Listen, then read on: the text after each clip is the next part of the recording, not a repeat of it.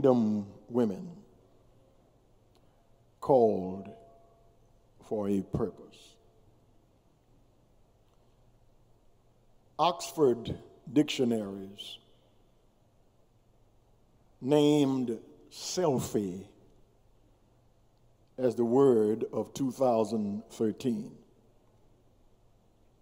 The word selfie, taking a picture of yourself, was defined as a photo of yourself that you take, typically with a smartphone or a webcam, that you usually post on social media.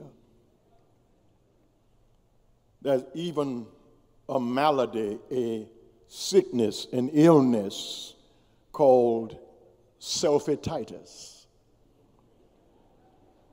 Selfie-titus is an obsessive, compulsive desire to take photos of oneself and post them on social media. Many members of our church are stricken with that affliction. 92 million selfies are taken every day.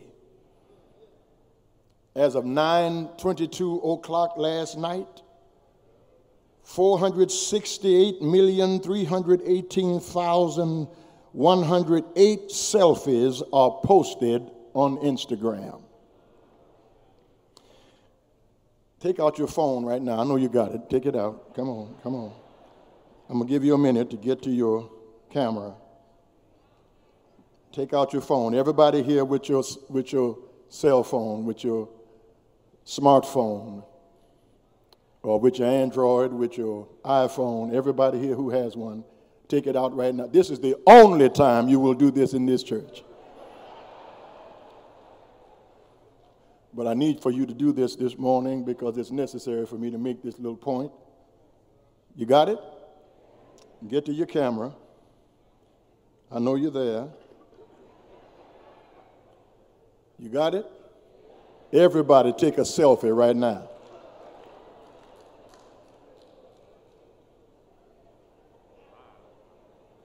You did it? Now, that selfie is what you say you look like.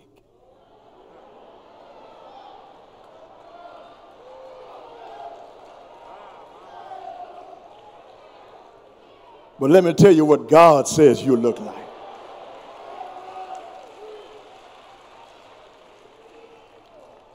This selfie, you have to get the right angle, and you got to crop it, and you got to airbrush it. Somebody ought to help me preach here. And you got to turn it and twist it and make sure, and then you have taken 15 before you get the right one. But we are his workmanship. I wish I had a witness here. Created in Christ Jesus, and it does not matter what your smartphone says. You are what God says you are.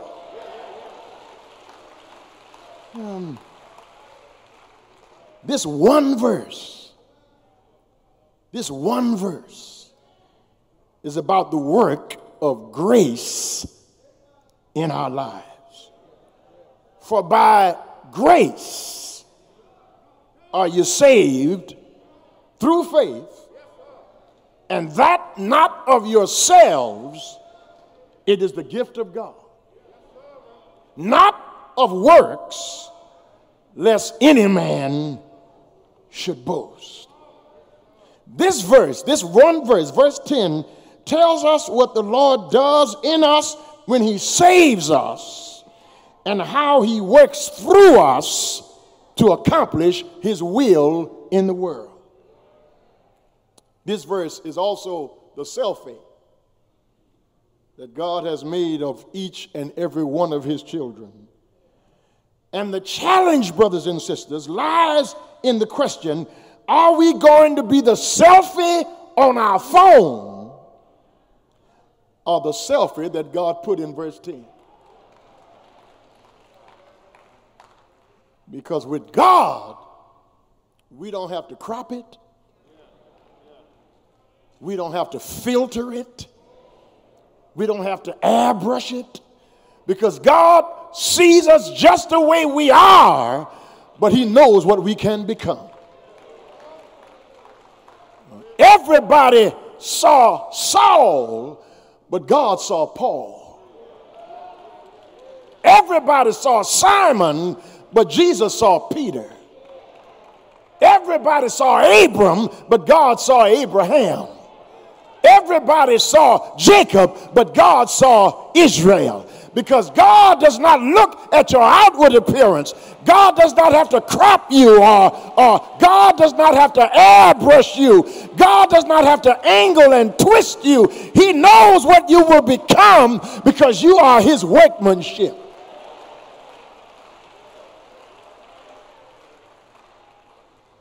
Walk with me around the text. The word workmanship means that which is made a work of art.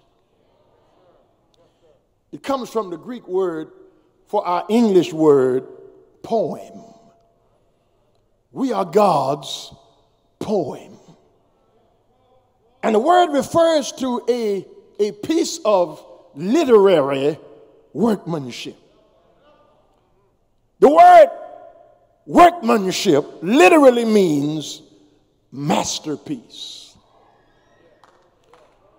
You are God's masterpiece. You are God's magnum opus. You are the best thing God ever created. You are the best you God will ever create. There will never be another you. You by yourself are a masterpiece. Shakespeare said, "What a piece of work is man. How noble in reason. How infinite in faculty.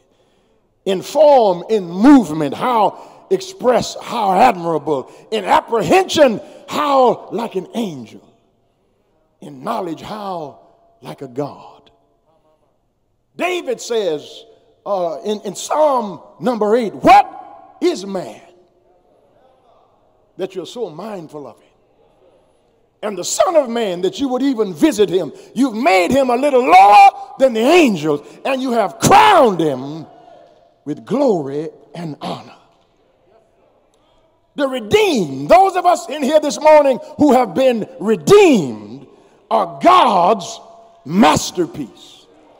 His greatest achievement, the greatest work of the master potter, the greatest letter ever written by the master author.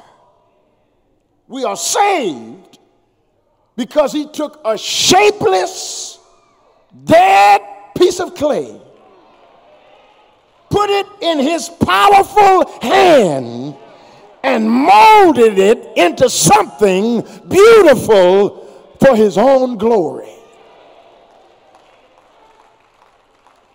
Nobody is a mistake. Nobody is an accident. Nobody was born when they were not supposed to be born. God let every one of us be born as a masterpiece. We are fearfully and wonderfully made. And brothers and sisters, when you stop to think about the raw materials God had to use,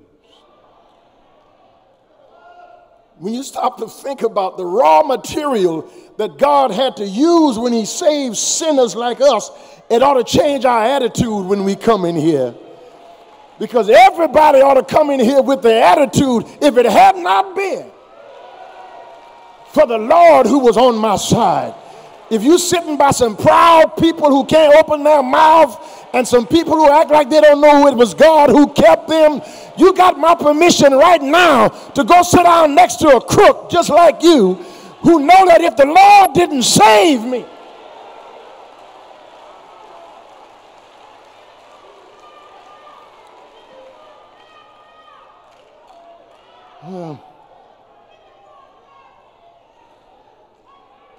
the redeemed, listen, shh, listen. Because you can't listen hollering, you got to listen right here. The redeemed are God's love letter to a lost and dying world. The only Bible sinners read is your life. St. Francis of Assisi says, go everywhere preaching. And if necessary, use words. Listen, you cannot out-preach your life.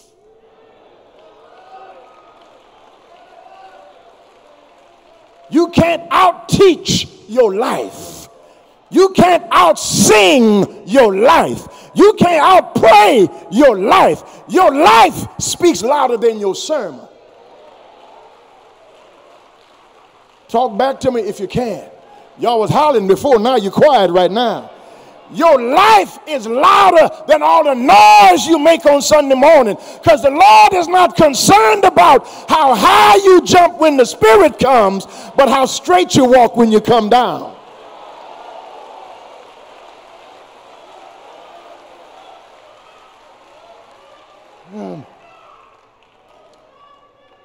Second Corinthians 3, I'm about to ask you to leave because you're disturbing me carrying on like that. That's not the Spirit of God, because the Spirit of God will not disturb people around you. Let me get back to what I was saying. 2 Corinthians 3, 2 through 3 says, ye are our epistle, written in our hearts, known and read of all men. For as much as ye are manifestly declared to be the epistle of Christ, ministered by us, written not with ink, but with the Spirit of the living God. No artist paints to hide the painting in a closet. No sculptor sculpts to hide it away so that no one can see it. No writer pens a literary work to keep it unread. God did not save us to sequester us, but God saved us so that we can be on display for a lost and dying world.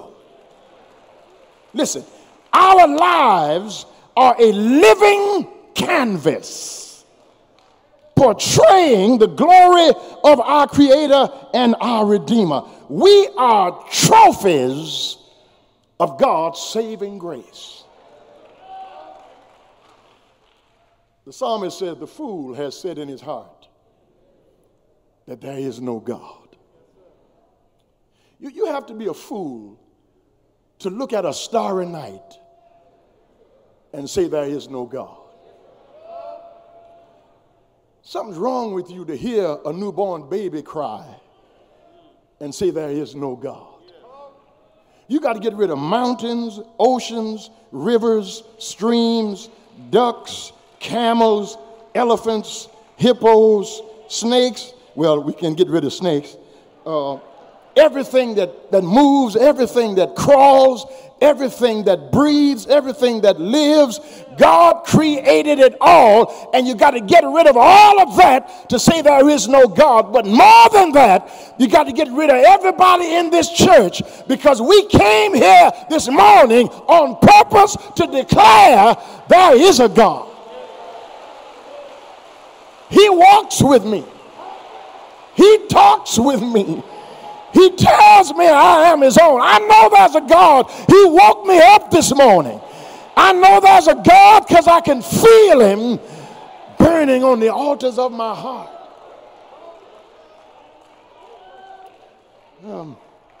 Thank you, Holy Spirit. I mentioned it a second ago. God did not create us to sequester us. Sometimes a jury who cannot reach a verdict right away has to be sequestered. And in their sequestration, they are examining evidence. They're going over transcripts and looking back over witness testimony.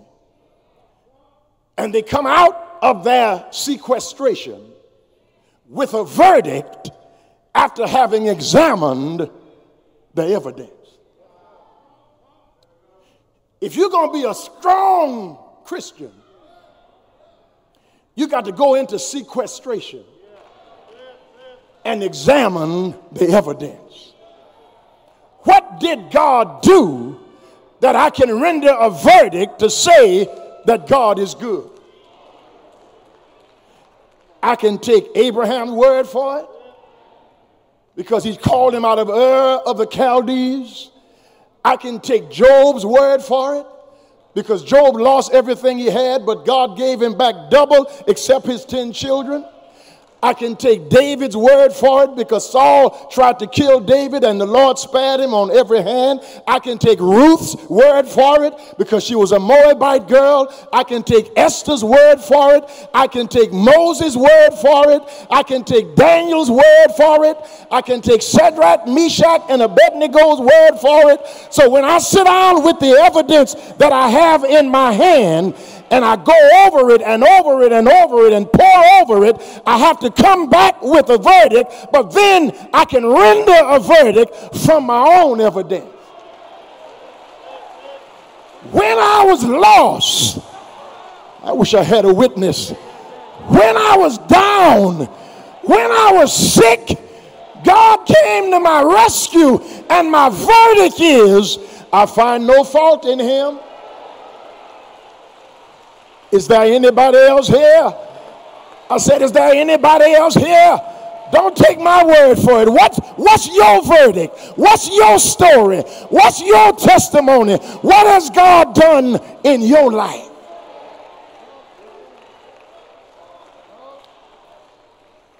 I'm trying to leave it alone, but you can't shout on nobody else's testimony. You got to have your own story. Kingdom woman, you need your own testimony. Thank God for the teachers who taught on yesterday, but you ought to be able to encourage yourself. You ought to be able to talk about what God has done in your life. He brought you through a divorce. He brought you through a layoff on your job. He brought you through sickness and pain. You lost everything you had, but you're still on your feet. And here you are today, this morning, in this sanctuary. After all that you've been through, you still have joy. You still have a smile on your face. You still got somewhere to sleep tonight. That Negro thought he'd have took you all the way down. But what he was doing was piling dirt on you, kind of like that goat that was in a hole. This goat that was in a hole in a well, and he couldn't get out. And he tied a rope around him and tried to bring him up, and he kept on slipping out of the rope. And so since they couldn't get the goat out of the well, they started pouring dirt on him to bury him. But the goat was smarter than the people who was pouring dirt on him. Because every time they poured some dirt on him, he'd pack it down. They'd put some more dirt on him and he'd pack it down. He'd put some more dirt on him and he'd pack it down. Until finally the dirt kept rising and rising and rising until the goat just walked out of the well because he packed down what they were pouring on him. When your enemy tries to pour it on you, just pack it down. Just pack it down and God will raise you up and prepare a table before you.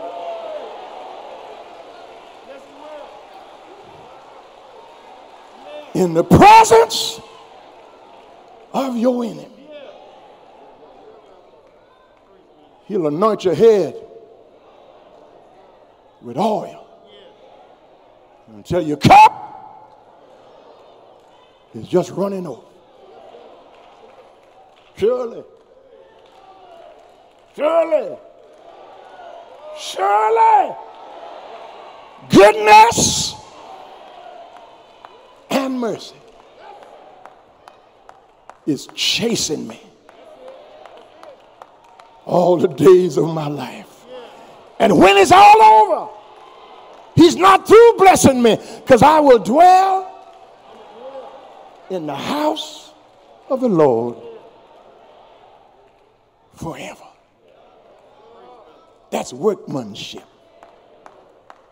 But then Paul in that same verse says, for we are his workmanship, created in Christ Jesus unto good works. Now, brothers and sisters, hear me. Good works are the fruit of salvation, not the basis of it.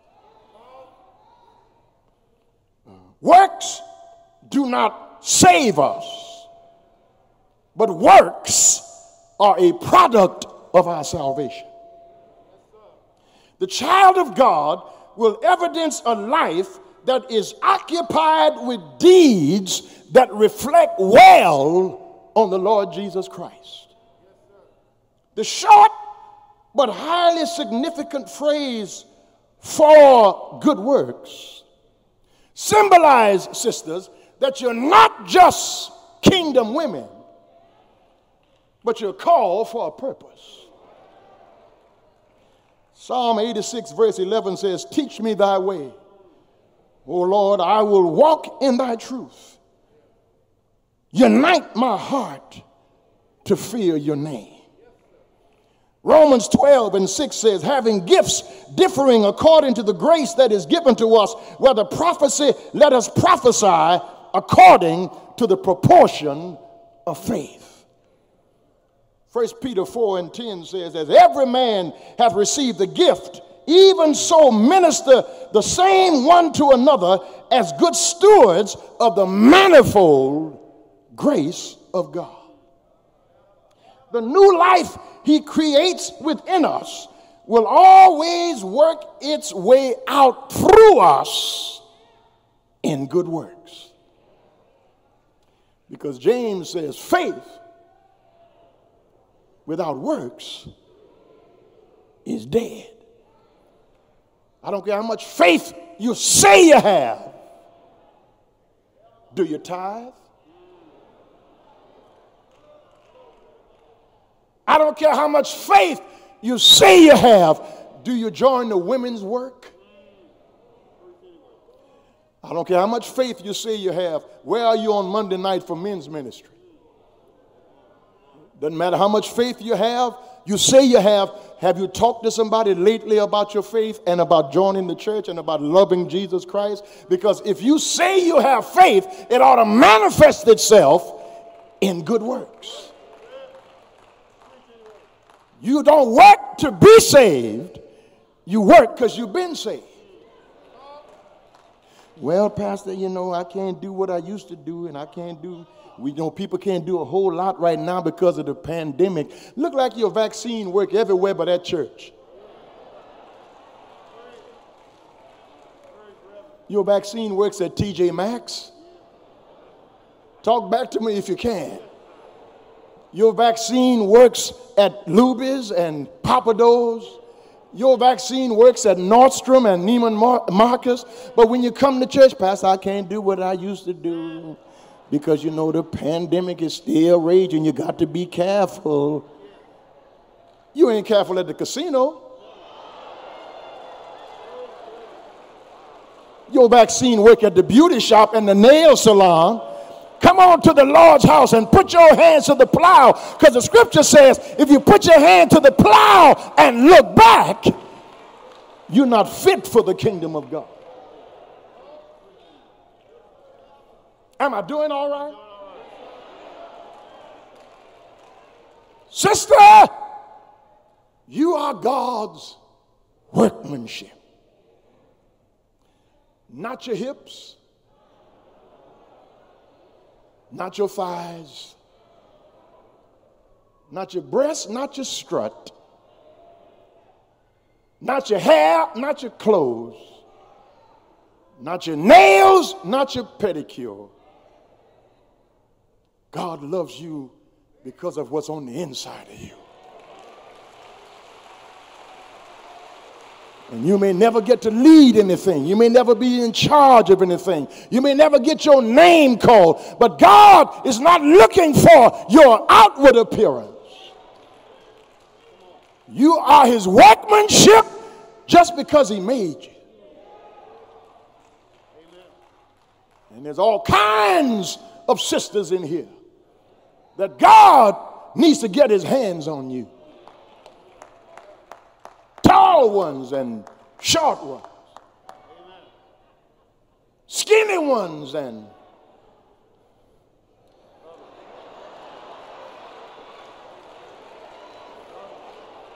other ones,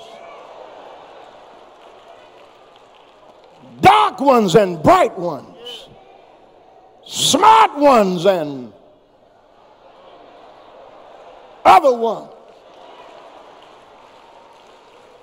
God can get his hands on you, and listen, whatever little you bring, little becomes much.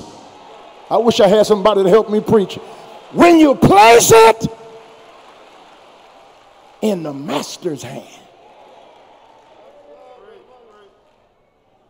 All that little boy had was 2 fish, 5 barley loaves, but he put it in the master's hand. You're going to help me preach this, won't you? Elijah went to that widow's house and he said, bake me a cake. She said, all I got is some flour and some meal. And me and my boy are about to eat that and die. He said, make me one first. And the Bible said her meal never ran out. Somebody ought to help me preach it. There were 2 men on the outside of the city, and they said, why sit we here till we die? If we go in there, we're going to die. If we stay out here, we're going to die.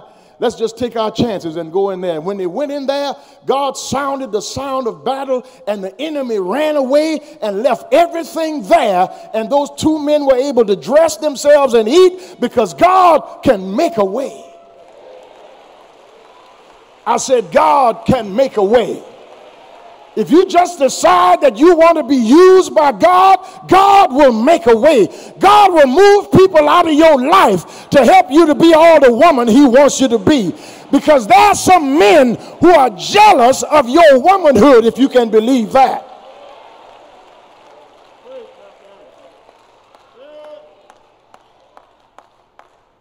Listen, strong black woman. Don't you get intimidated by nobody who ain't strong enough to walk with you.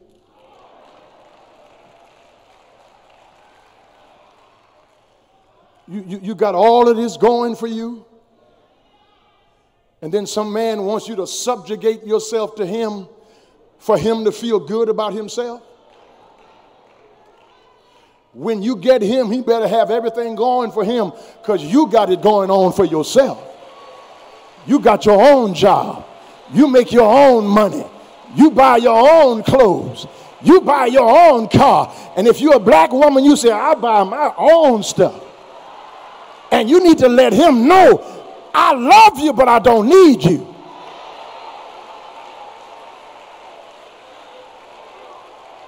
I put up with your foolishness, but I don't have to. Because a real woman wants a real man. Because a real woman knows her value.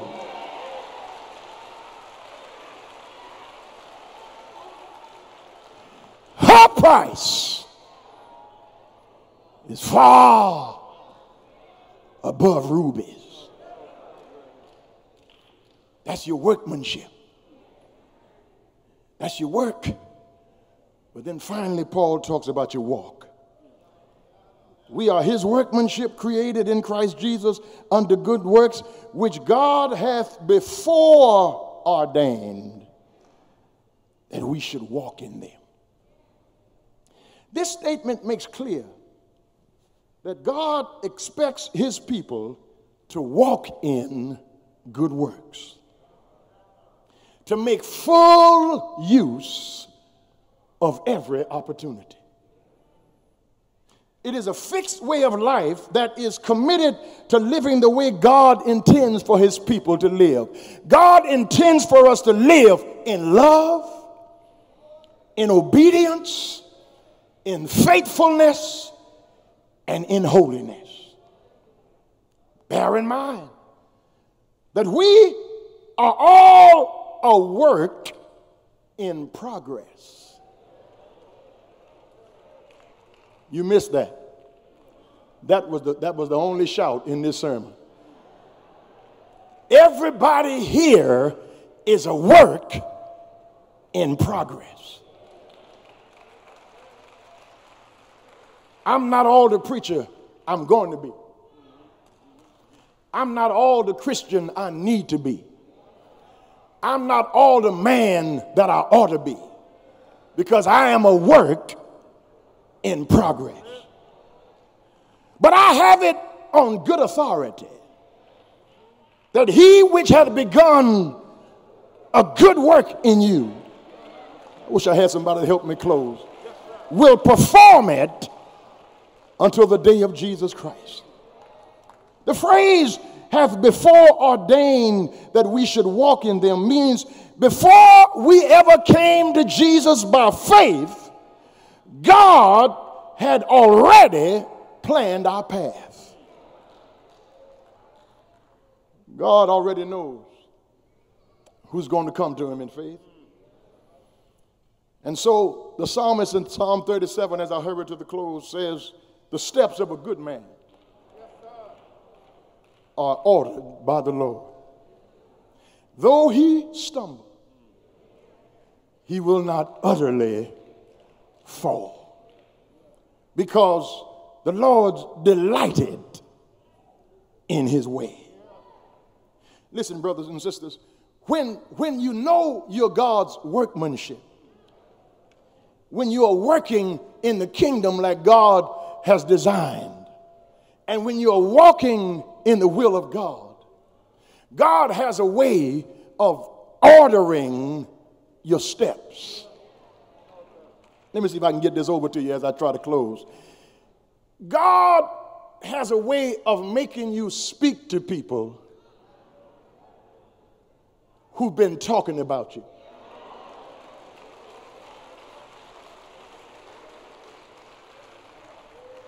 Because when he orders your steps, you come to realize you can't let small people stop your walk. Because you're on your way somewhere. I wish I had help to close here. And since you're on your way somewhere, you can't let little people stop your progress, because your steps have been ordered by the Lord. And since God has ordered your steps, why would you let somebody behind you trip you up? What you doing tripping on what's behind you? You ain't supposed to trip on what's behind you. If somebody's talking behind your back, how you going to trip over them?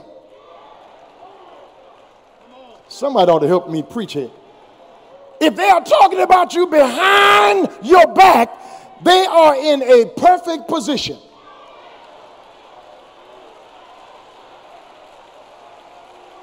Can I say it?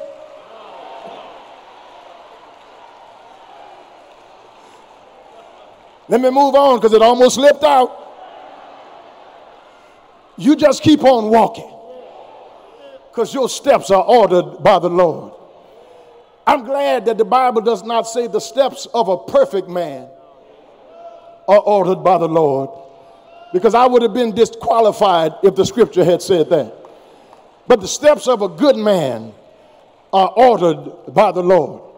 And then the scripture says, though he stumble, he will not utterly fall. God has a way, even when you fall. Listen, God has a way of padding your fall. He'll let you fall, but he won't let you break nothing. He'll let a fall come in your life, but it's a fall that you can get up from. He'll let a fall come in your life, but it's a fall that when you get up, you can rejoice that it was nobody but the Lord. He'll let you fall, but you can go back to work tomorrow morning. He'll let you fall, but you can come to church and celebrate God's goodness. Because only people who know something about falling can shout when you stand up. I need somebody who's had some falls in your life to help me testify that he will pick you up when you fall. He will make your enemy your footstool. He will keep you from breaking anything. He will keep the world from finding you out. He will. Is there anybody here who's had some falls in your life? Come on, help me testify. If you've fallen in your life, there's some decisions you wish you hadn't made. There's some roads you wish you hadn't traveled. There's some stuff you wish you could go back and undo. There's some skeletons in your closet that if they fell out, you'd be embarrassed this morning. But the steps of a good man are ordered by the Lord. And though he stumble, he will not utterly fall. But you know what David says in the rest of that song. I've been young, but now I'm old. I've never seen the righteous forsaken, nor his seed begging bread. God will take care of you. God will open doors for you. God will make a way out of no way. God will keep you from falling. Won't he do it? Won't he do it? Is there anybody here got your own testimony? I was sinking deep in sin, far from the peaceful shore, very deeply stained within. I was sinking to rise no more, but the master of the sea, he heard my despairing cry. From the waters he lifted me. Now safe am I. Love lifted me. Love lifted me. Have I got a witness here?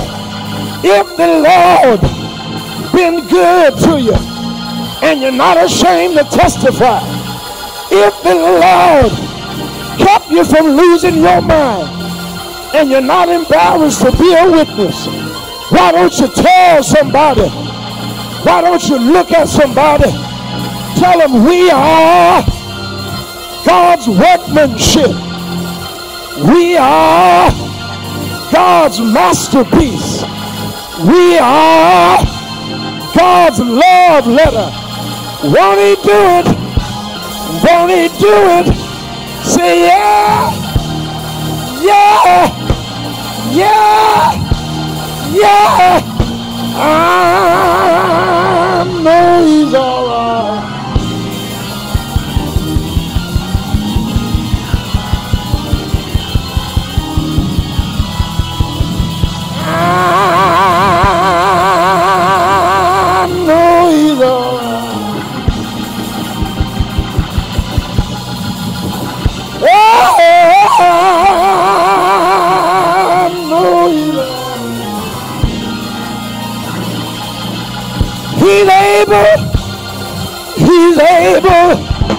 He's able.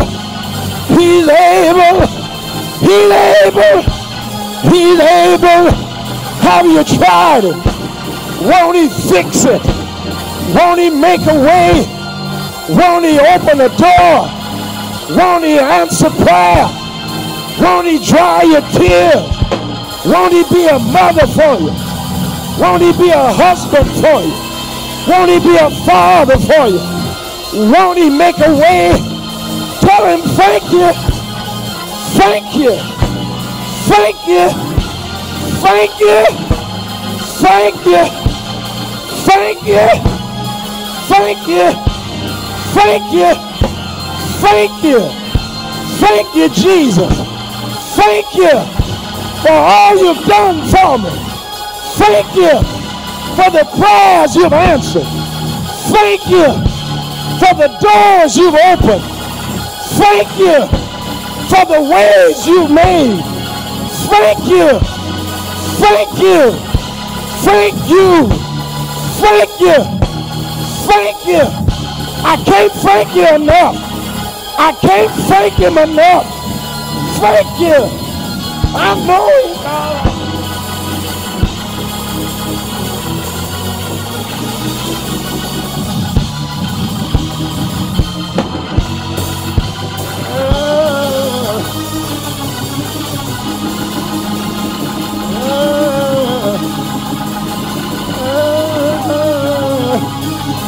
My soul is happy. I remember when I was down in the hospital, they said he'd only live 2 hours. Here I am this morning in the Lilly Grove pulpit singing, can't nobody do me like Jesus. And they said if he lives, he will have to be a vegetable in a nursing home for the rest of his life. Here I am in my right mind testifying he will be a doctor for you. He will be a lawyer for you. He will be a friend for you. Tell him thank you. Thank you. Thank you. I know he's